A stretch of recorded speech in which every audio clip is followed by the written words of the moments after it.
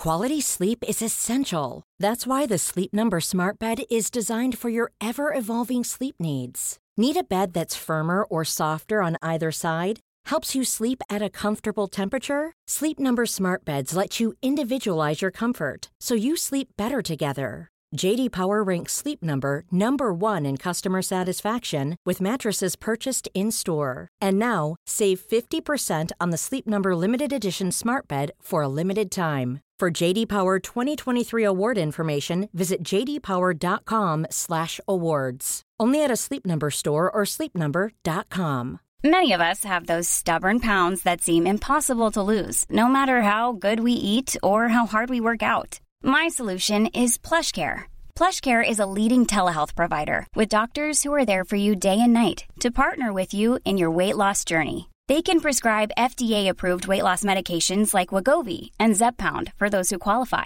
Plus, they accept most insurance plans. To get started, visit plushcare.com/weightloss. That's plushcare.com/weightloss.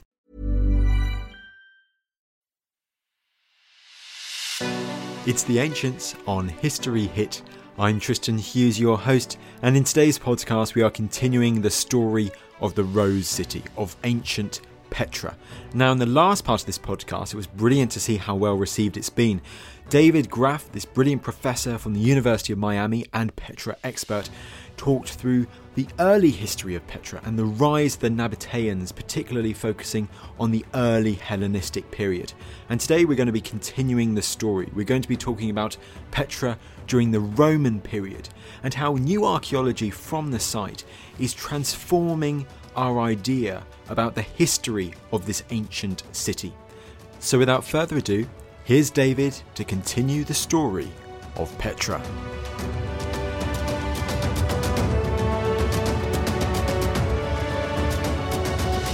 Now, regarding Petra, we talked about the early history and its emergence in the early Hellenistic period.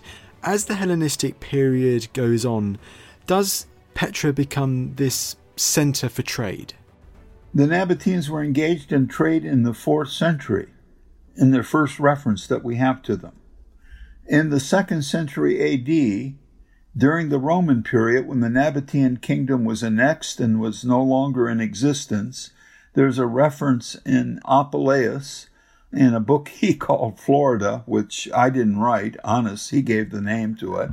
But in that book, he makes reference to the Nabateans as merchants. So already in that period, in the 2nd century AD, they are known as merchants. And at a site called Darb al-Bakra in Saudi Arabia that was just discovered not too long ago, over 900 Nabatean inscriptions were found on a trade route coming from Yemen to that area.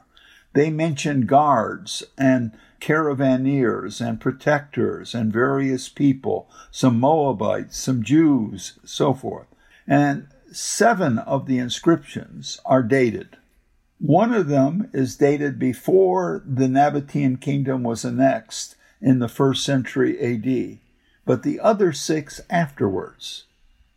So the assumption has been that the Nabateans went out of existence as traders once the Romans took over the East and Augustus, that he set up ports at Berenike and elsewhere in Egypt, and all the trade flowed through those ports, and that the Nabateans essentially then had to settle down and become farmers and live in villages. My point is they were living in villages before this. They had money from their trade. They were wealthy. So they weren't creating it. And that trade seems to now have gone on into the 2nd century. That the Romans took it over, no doubt. In the Pharisaan Islands in the Red Sea to the south, in the 2nd century, they had a port where they taxed all the incoming ships from India and from South Arabia into Egypt and the north to the Mediterranean.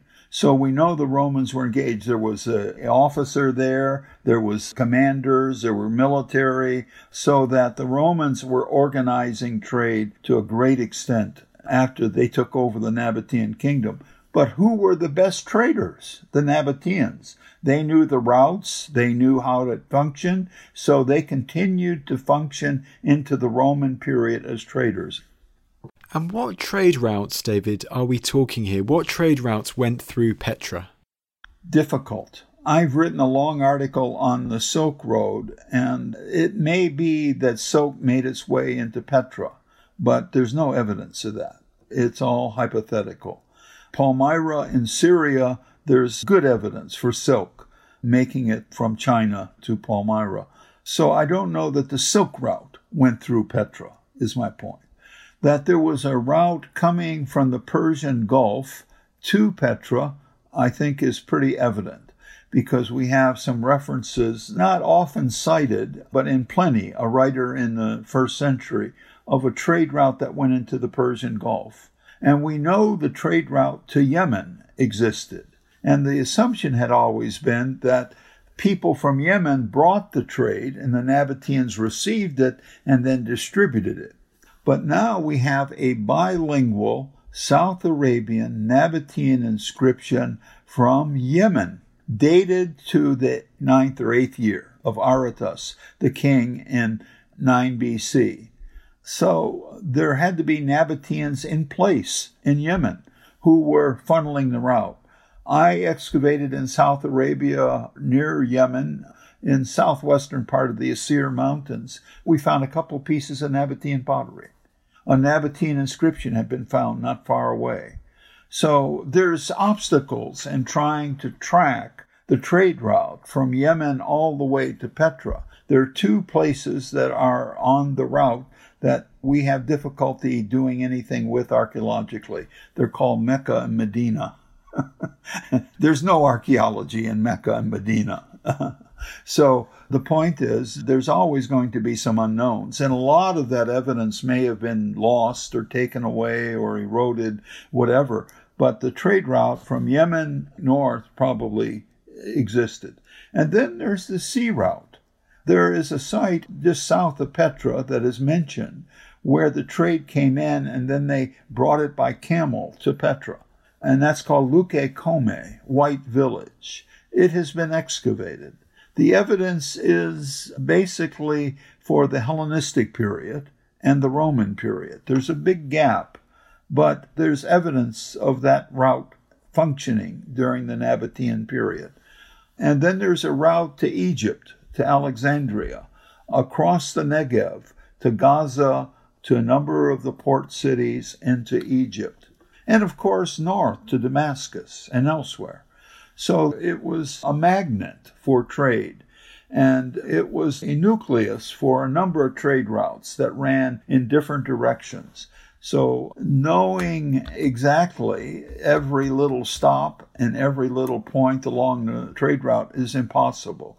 Pliny mentions that there were something like 60 caravan stops between Yemen and Petra. I don't know of 6. He knew of 60. So there's a lot of evidence that we just don't know. But that the trade routes existed and that the trade functioned from the 4th century into the 2nd century AD is now quite evident. And you mentioned there, David, one of the Nabatean kings, Aratus.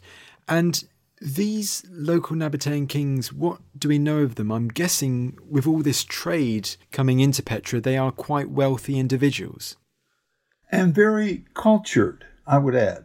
Not only wealthy, but very cultured, very cosmopolitan is the way I would put it. They emerge to us in a consecutive way in the middle of the 1st century BC till the end of the kingdom in 106 when the Romans annexed it. And by the coinage, Raquel Barque has demonstrated that, we have a consecutive line of Nabatean kings that we can date by inscriptions, by coinage for that period of time, and they are alluded to in historical sources. So we can put together a very good chronology from around 50 BC to 106. Before that, as I indicated, there were a number of kings as well, and we have references to some of them, but it's hard to know the sequence. Does this king come before that king, or So we play games. People make proposals about the sequence of the kings.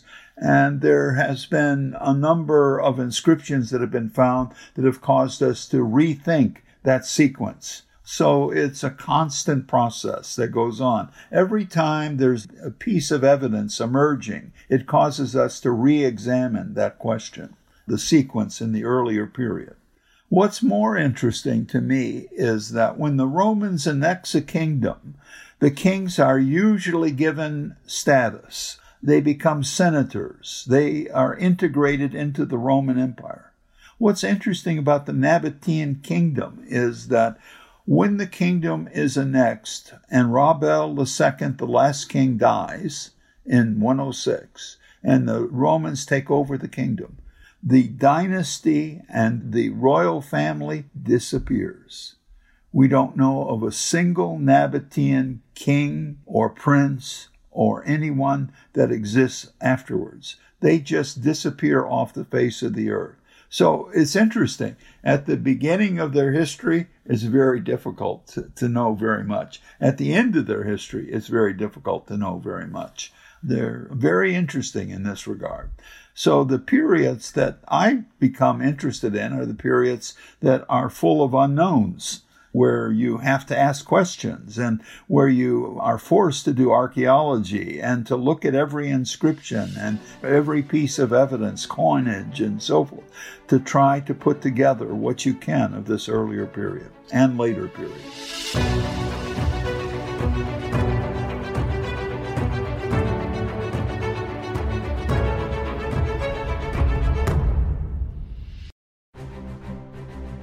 Catastrophic warfare, bloody revolutions, and violent ideological battles. I'm James Rogers, and over on the World Wars, we're on the front line of military history. We've got the landmark moments. Understandably, when we see it from hindsight, the great revelation in Potsdam was really Stalin saying, yeah, tell me something I don't know. The unexpected events. And it was at that moment that he just handed her all these documents that he'd discovered sewn into the cushion of the armchair. And the never-ending conflicts. So arguably, every state that has tested nuclear weapons has created some sort of effect to local communities. Subscribe to the World Wars from History Hit wherever you get your podcasts. Let's put the world back into the World Wars.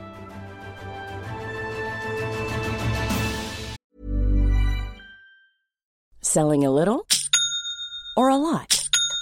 Shopify helps you do your thing however you cha-ching. Shopify is the global commerce platform that helps you sell at every stage of your business. From the launch your online shop stage to the first real-life store stage, all the way to the did we just hit a million orders stage.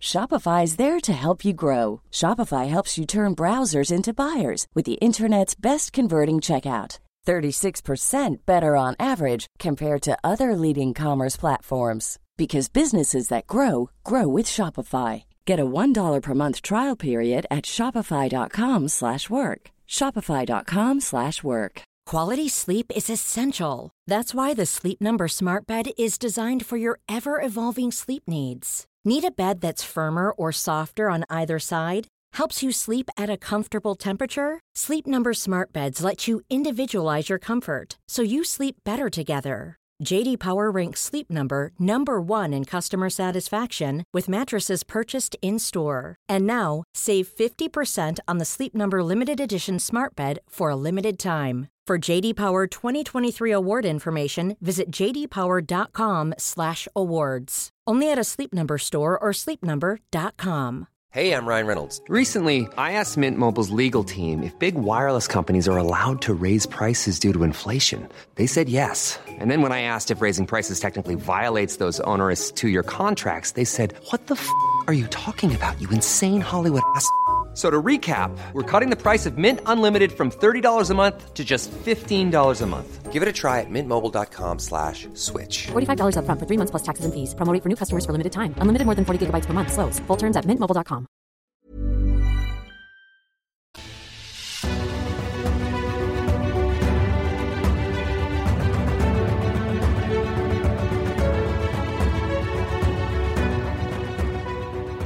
One of the things which I feel I must talk about is the monumental architecture that survives, and for anyone who's seen Indiana Jones, that amazing temple in the rock, I mean, that's astonishing, beautiful.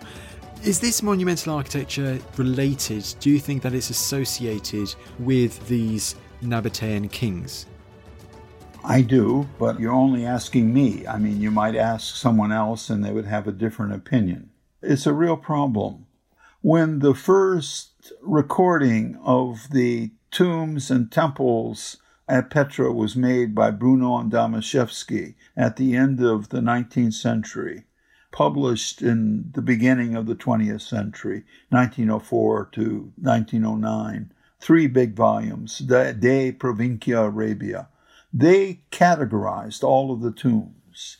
And Damaszewski was a very good architectural historian. And they recorded over 500 different tombs. And he organized them on the basis of the simple to the complex. The idea is the Nabateans began with little simple tombs, and then they became more sophisticated, and then you have the larger tombs. And the larger tombs, the more ornate ones, like Indiana Jones in The Last Crusade, the Kazne, they dated to the 2nd century after the annexation, because it was the most sophisticated of any of the tombs. And so the simple to the complex was the way in which the tombs were organized. Then Hegra in Saudi Arabia was excavated, and there are tombs of the simple nature, maybe 3 or 4 different types, but they were produced by the same architect, living at the same time, so that this suggested that it was not an evolutionary simple to the complex idea. It was rather a much more difficult one to determine. And we don't have but 2 inscriptions at Petra from the tombs. 500 tombs with 2 inscriptions. So there's a lot of guesswork going in. So architectural historians began to do something else. They began to compare the tombs at Petra with tombs and architecture elsewhere to try to determine the date. And that shifted everything earlier. The more sophisticated tombs were found at Pompeii, at Alexandria, and elsewhere, so they began to shift from the 2nd century AD to the 1st century BC and Hellenistic. So it shifted the whole paradigm of dating the tombs from the late period to the early period. Then in 2000, a couple of Jordanian archaeologists began excavating underneath the Kazne, and they found some tombs. And the tombs they opened up and could date, and they date to the 1st century BC, which means that the Kazne was built over it afterwards. And now the assumption is the Kazne was built maybe the middle of the 1st century AD, in between the two. So this question is constantly shifting because of archaeology, because of methodology, different perspectives, has altered our way of thinking about the development of the tombs. Unfortunately, none of those sophisticated tombs are dated, so that we don't know the date of them. There's maybe half a dozen. Edir up the monastery up above, the urn tomb, the Kazne, so forth. We have a whole series of different tombs that are very ornate and very nice. We call it Baroque architecture. Very ornate, very detailed, like the Palace of Versailles, like Bernini's architecture, so forth. So the comparisons are with Alexandria, usually. Judith Mackenzie wrote this huge book called The Architecture of Petra in 1990. Unfortunately, a very excellent scholar, full of detail and so forth. She dated everything to the early period, to Alexandria. But now, because of the archaeology, a decade later, we begin to date it differently. So the point is, this is still an open question. We have a few clues. The general assumption is that the ornate tombs were designated for each one of the Nabatean kings, and there we play games. Who was buried at the Kazne? Who was buried at Edir? So we don't know. What's interesting about Edir, which is up high in the mountains, it doesn't have any tombs around it. It's all alone. and the function of it is not real clear. It's called a deer monastery, so it may have had a different function than the other tombs. So there's still a lot of unknowns. And right in front of it, just in the last couple of years, they've been excavating. There's a circle right in front of a deer, and they thought it might be related to some kind of ritual performed by people at the monastery. But the circle is prehistoric. It has nothing to do with the Nabateans at all. It's much earlier. So trying to pull everything together into a coherent narrative about the Nabateans is a real problem. There are problems of the literature, problems of the inscriptions, problems with the material culture, and all of it just keeps accumulating because of excavations. So we are constantly re-examining all these questions. I mean, David, what you're saying is absolutely astonishing. It sounds from like what you're saying that Petra was the nucleus of this powerful, prosperous, well-developed state before the Romans arrive. Yeah, and my reason for thinking that is that they were connected with the Hellenistic Ptolemaic kingdom in Egypt, but also the culture, as I indicated. The representation of the kings and the queens is done in Ptolemaic style. The kings are represented as Dionysus, and I say that because of their hairstyle. Dionysus had like dreadlocks, and the dreadlocks are represented in various ways of Dionysus elsewhere. And the kings begin, not just the kings, some of the kings of outlying areas also began to adopt this dress style. But I think it had to do with the cult of Isis. Isis was represented on the queens of the Nabateans in their headdress. So the kings and the queens are being portrayed as Dionysus and Isis. What goes along with that is the drinking of wine. It used to be assumed that the Nabateans were nomads. They drank milk. They didn't drink wine. But now we know they were drinking wine. I found in a survey just north of Petra 24 wine presses from the Nabatean period. And I've been able, by going through the various archaeological manuals, to find amphora that were used for the transporting of wine. So that we know now that the Nabateans were not only producing wine, but distributing wine. And what's interesting, I was in Israel, and I was talking to Raquel Bar-Nathan, who publishes the pottery at Jericho, at Masada, and various sites. She's the world-renowned. She said, "Oh, I've got one of those amphora at Masada." And at Masada, there was an exact amphora just like the ones that were found at Petra. And I found one in reading through an excavation in the Sinai. So it's a matter of kind of connecting dots. And once you begin to do that, you begin to see that they were producing wine. And secondly, in all of the cultic centers, we find triclinium. Triclinium were places where you came together to drink wine at a symposia. And that is recorded for us about the Nabatean kings by Strabo. So now my assumption is the kings were performing and behaving just like the Hellenistic kings elsewhere. So they had become very acculturated, and this is before the Romans arrive.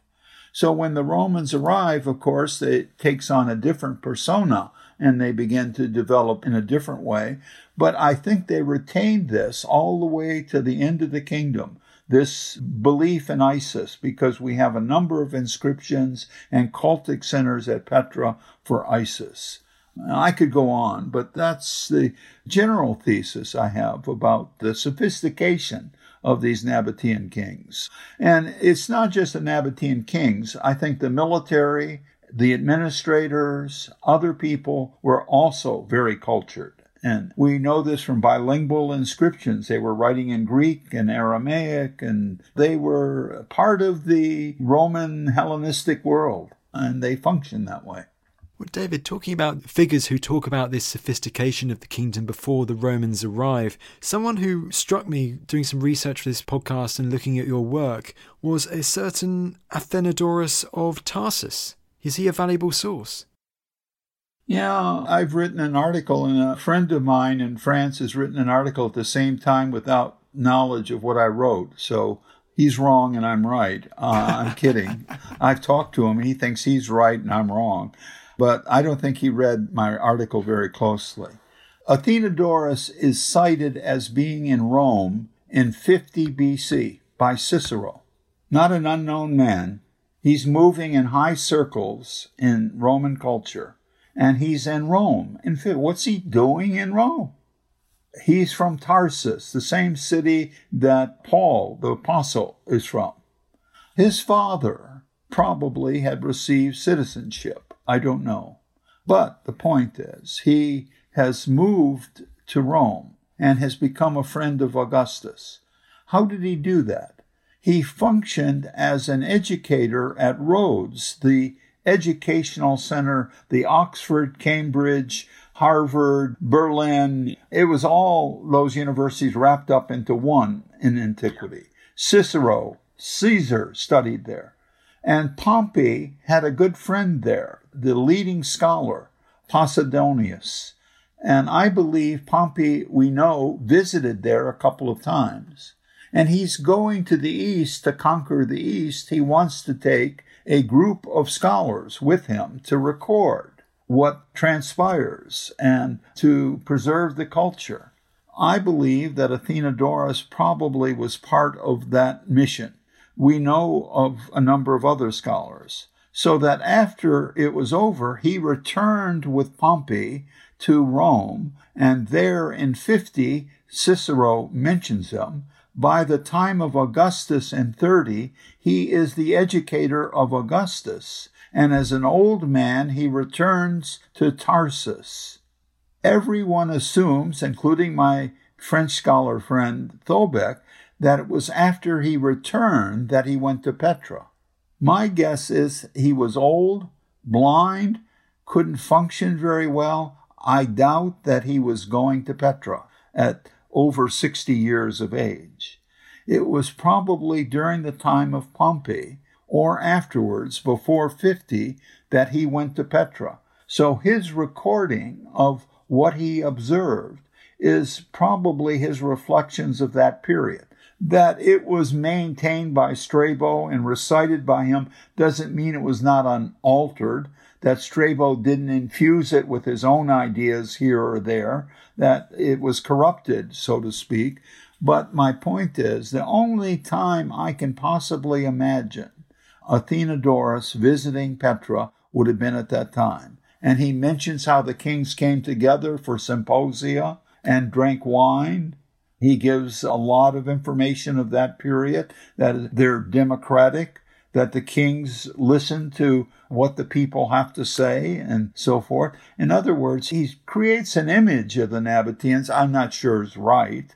It may not be accurate, but the point is, his reflections, I think, go back to this earlier period of time. David, all of that stuff, including Athenodorus and all that you've mentioned during this podcast whilst we've been chatting, and as I said just now, it really seems to emphasise that Petra before the Romans is just as extraordinary, if not more extraordinary, than Petra during the Roman period. Absolutely. And more intriguing for that reason. Because rather than just being parrots of the Romans, they have their own culture, and they're assimilating a foreign culture, and they have a uniqueness about them. Their pottery is unique. Their inscriptions are unique. Various facets of their society are unique, not duplicated anywhere else. So I think the creativity of the Nabateans, just because you drink Coca-Cola doesn't mean you're an American. They can imitate culture, but there is a difference. The way they function, the way they think, the way they're organized, so forth. So that I look at it as much more complex in this period than previously assumed that they were just simple nomadic people and then became very developed and sophisticated when the Romans appear. David, you are a leading archaeologist at Petra, and your work has been remarkable over the many, many years that you've done excavations there. And all I can say is thank you so much for coming on the show. Yeah, thank you for inviting me. It was a pleasure, and you're a joy. Too kind.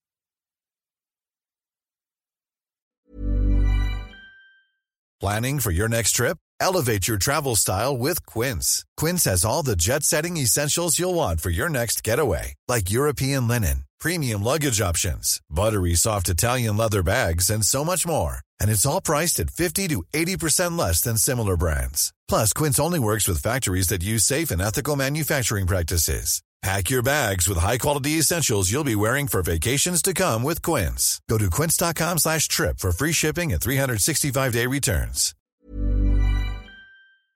Thank you for listening to this episode of The Ancients. Please follow this show wherever you get your podcasts. It really helps us and you'll be doing us a big favour. Don't forget you can also listen to all of these podcasts ad-free and watch hundreds of documentaries when you subscribe at historyhit.com/subscribe. As a special gift, you can also get your first 3 months for just £1 a month when you use code ANCIENTS at checkout.